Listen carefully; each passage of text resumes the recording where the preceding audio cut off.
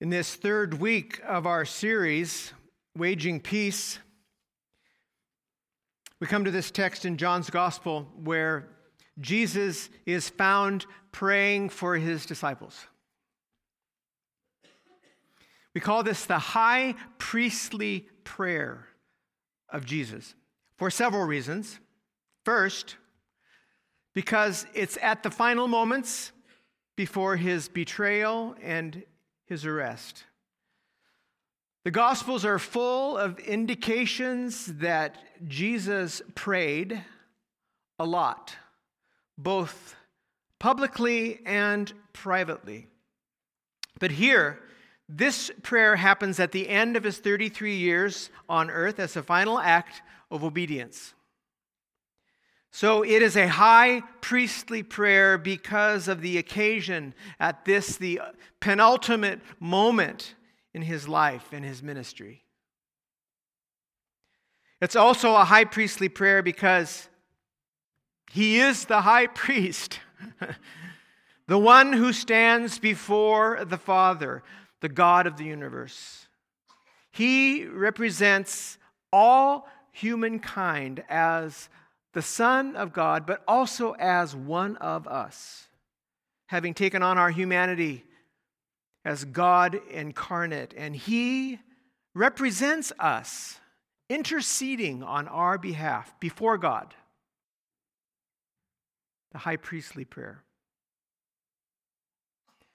And then there's also the most amazing aspect to me of this high priestly prayer. Notice that first verse we heard, verse 20, Jesus prays for his disciples. Yes, the 12, the apostles. But then he also says this, not only these, meaning the 12, but also those who will believe in me through their words. Who's he talking about there? Who? Yes, you and me. This is Jesus' high priestly prayer because he prays for all those who will believe, including you and me. Jesus praying for you. Jesus praying for me. It's an awesome thing to have someone pray for you. Especially when you hear your name. Have you noticed that we name names on Sunday mornings when we pray? Have you heard your name on a Sunday morning? To know in that instance that everybody is praying for you. How about this? To know that Jesus prayed for you. And based on what the Apostle Paul wrote in Romans 8:34, he is in God's presence right now, praying for you and me. As Paul says, at the right hand of God, interceding for us. Even now, Jesus is praying for you and me right now. By name. So, if this prayer that we've read about this morning, if this prayer is such a big deal, what is it exactly that Jesus is asking God to do for you and me? What is his prayer request? It's this, that we would be one, just as that sign says. This was on purpose. And by the way, thank you, Rich and Jackie, for doing this. Yeah. But Jesus' prayer is that we would be one, that we would be one in heart and mind with him, Jesus, and therefore with the Father. All of us together, one in Christ. Now, he mentions this in the prayer not once, but 4 times. If you've hung out with me at all in church, you know when something is repeated, I make a big deal of it. It's like highlighting. And when it's mentioned 4 times, we should imagine this blinking in neon highlighting in our text. This is super important. And that last time, he says it in verse 23, that we would be completely one. Grammatically, in the original language, I'm going to get a little nerdy on you here, but he uses a very strong expression here. It's a perfect passive subjunctive. It's used in what's called by grammarians a periphrastic construction. Basically, all that aside, basically to indicate a permanent state as the goal and final result. A permanent state of oneness is what Jesus is praying for. All this to say that he was not praying that we would have a feeling of oneness or some kind of fleeting experience of solidarity together or even a close time of fellowship. No, Jesus is praying for us to be permanently joined together as one. Permanent, enduring, unending unity, stuck together with a glue that never lets go. This is what he is praying for his disciples, that they will be one, they'll be stuck together, that nothing will ever be able to separate them or divide them. This is Jesus' prayer. He repeats it 4 times. Now, I'm going to suggest something this morning that may sound to some of you like heresy. You know what heresy is? Something that's not quite right. But here it is. These words from John 17, for me, have risen in importance to the level of the Great Commission. In Matthew 28, you know the Great Commission. Some of Jesus' last words to his followers, "Go therefore and make disciples of all nations, baptizing them in the name of the Father and of the Son and the Holy Spirit, teaching them everything that to obey everything I have commanded you, and remember, I am with you always to the end of the age." These words, we call these words the Great Commission, and they have been venerated by evangelical Christians, rightly so. These words will always be our commission, don't get me wrong. But in 2018 and beyond, I'm seeing this prayer in John 17 at the same level of importance for the church, as a commission for the church of Jesus Christ. And here's why. Because we are living in an era and we are not one in Christ. We live in a time when those who call themselves disciples of Jesus are deeply divided over political and social issues. It's a troubling situation that has been becoming more and more serious and more true since the early 90s. A number of factors have contributed to this, but one of them is that Americans in the early 90s began spending their news-gathering efforts in what Alan Hilton calls the echo chambers of MSNBC and Fox News and other outlets that merely affirm their own narrow points of view on both sides of the spectrum. Hear me. It's no secret that our nation is deeply divided right now. You know it. We all know it. And it's scary. There are those who think that we are headed toward an armed civil war in this country. But what is especially troubling to me is that we are seeing this division being played out in the church of Jesus Christ.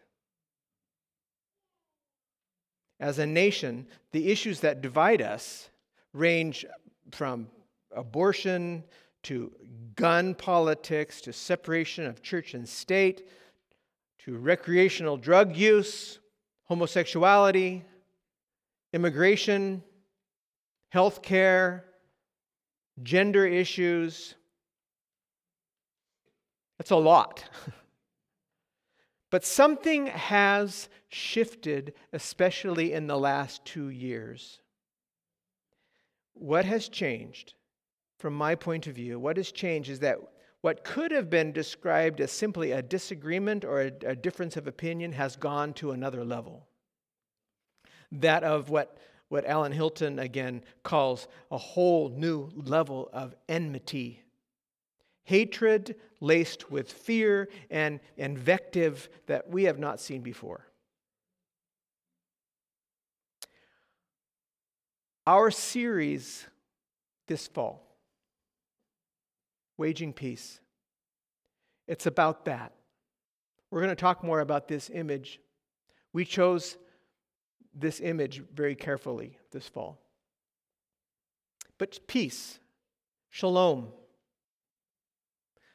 I will tell you that this passage in John 17 is the one I was most looking forward to sharing with you in this series. Because what I see Jesus praying for here is peaceful unity in his church. And right now, in the North American church, we have anything but peaceful unity. And it's beginning to affect us here at Mountain View. And this is no secret. Let's be honest. There are political differences in this congregation, in this room right now. You know that. I know that. It is in some ways a reflection of what's going on in our society. I want to make a few comments about this. Number one, in one sense, I'm grateful. I'm grateful we're seeing this in our congregation because it's an indication that we're being true to our tradition as Presbyterians. From its beginnings in the 16th century, which is getting to be a long time ago, the church, called Presbyterian, has had a tendency to engage in issues rather than hide from them. Did you know that? Not always, not everywhere, but on the whole, if the world is grappling with an issue, so is the Presbyterian Church. There's something healthy about that. As long as it's done decently and in order. Those are the kind of the bywords of the Presbyterian Church. They do appear in Scripture, by the way. But if it's done decently and in order, and I would add with love. So in one sense, it's good to engage. We're being true to our heritage and our tradition. Second, I'd like us to think about where we are as a nation. I'd like us to look honestly at the issues that separate us and think about the future of the church, this congregation, and the wider Christian church in America. What do we want to see 5 years from now? Where do we want to be 10 years from now as a church in America, as Mountain View? The direction things are going right now, I can tell you that churches will become more like silos of specific points of view more than they are now. I see more divisions coming, more denominations, as if we needed more denominations. By some estimates, there are already more than 40,000 denominations worldwide. Do we really need more denominations and more division? I don't think so. Where do we want to be 5 years from now? Where do we want to be as a congregation 5 or 10 years from now? We have some choices. Third observation. I mentioned that we see this division beginning to take place in our own congregation, taking sides over issues. I want you to know that this breaks my heart as your pastor. I see it playing out in one place in particular. I think you know where. On social media. Now, don't get me wrong, I am very much in favor of free speech. I'm in favor of expressing our views openly. However, what I see happening on social media is not helping the peace and unity of the church. I'm suggesting that we factor this in and that we be wise when we are considering posting something on social media in this church. The Apostle Paul taught the Ephesian church to make every effort to maintain the unity of the Spirit in the bond of peace, to make every effort to promote unity and peace in the body of Christ. And what I see on social media is similar to having a discussion, especially a heated discussion, via any form of writing, whether it's snail mail or email or texting or Facebook or Twitter. It's just a poor substitute for real face-to-face communication.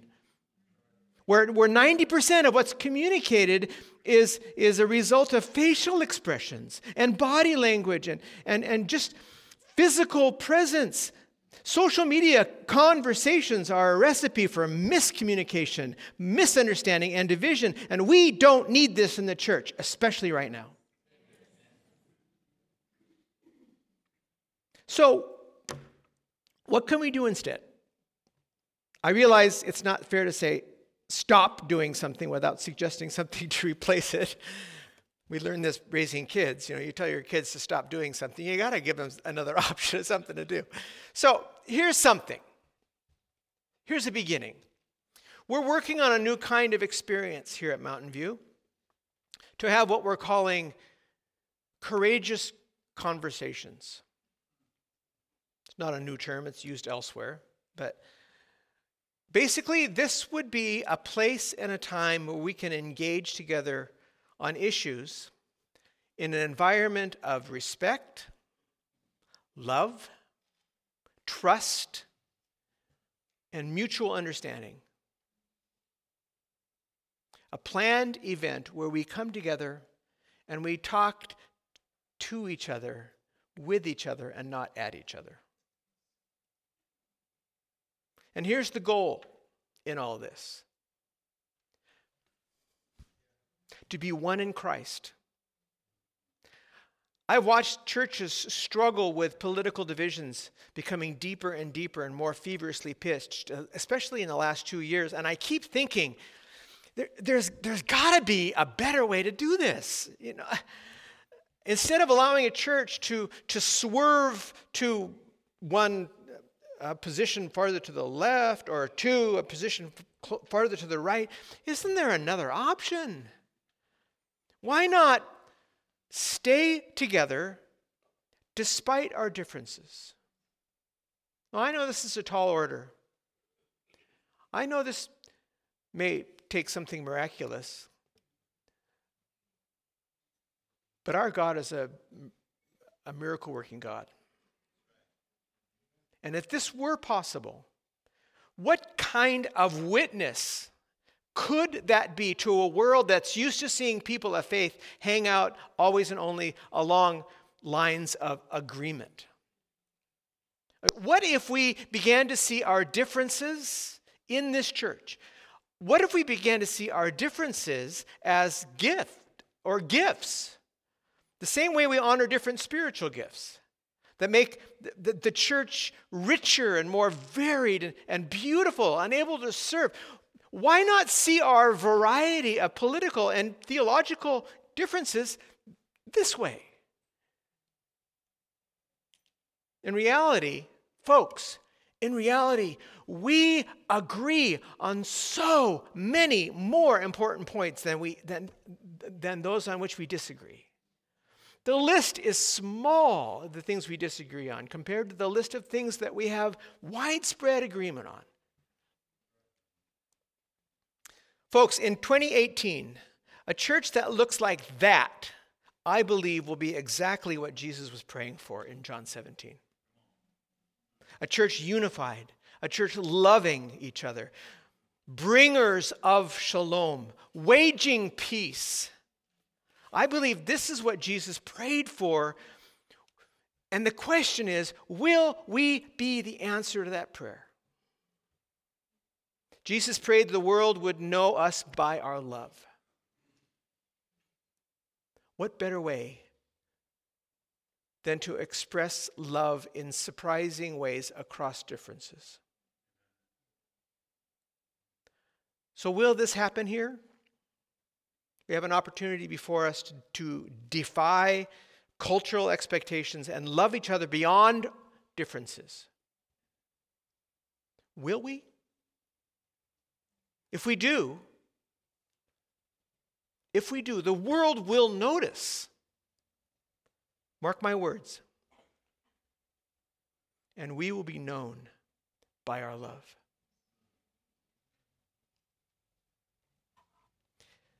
In the name of the Father, and of the Son, and the Holy Spirit, let's pray.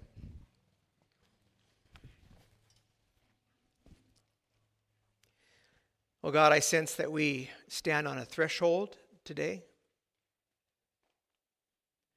That we have a choice as a church. We have a choice to listen to the words of Jesus and to begin to intentionally be answers to this prayer, or go the other direction. Lord, we bring our offering to you this morning. We're grateful for all your blessings, including this church. Lord, as we support this church with our tithes and our offerings today, we also pray a prayer of dedication, not only for this offering, Lord, but also a prayer of dedication for our life together. That you, Lord, would make us one. That you would draw us together. For we pray in the name of Jesus, who prayed this for us. Amen.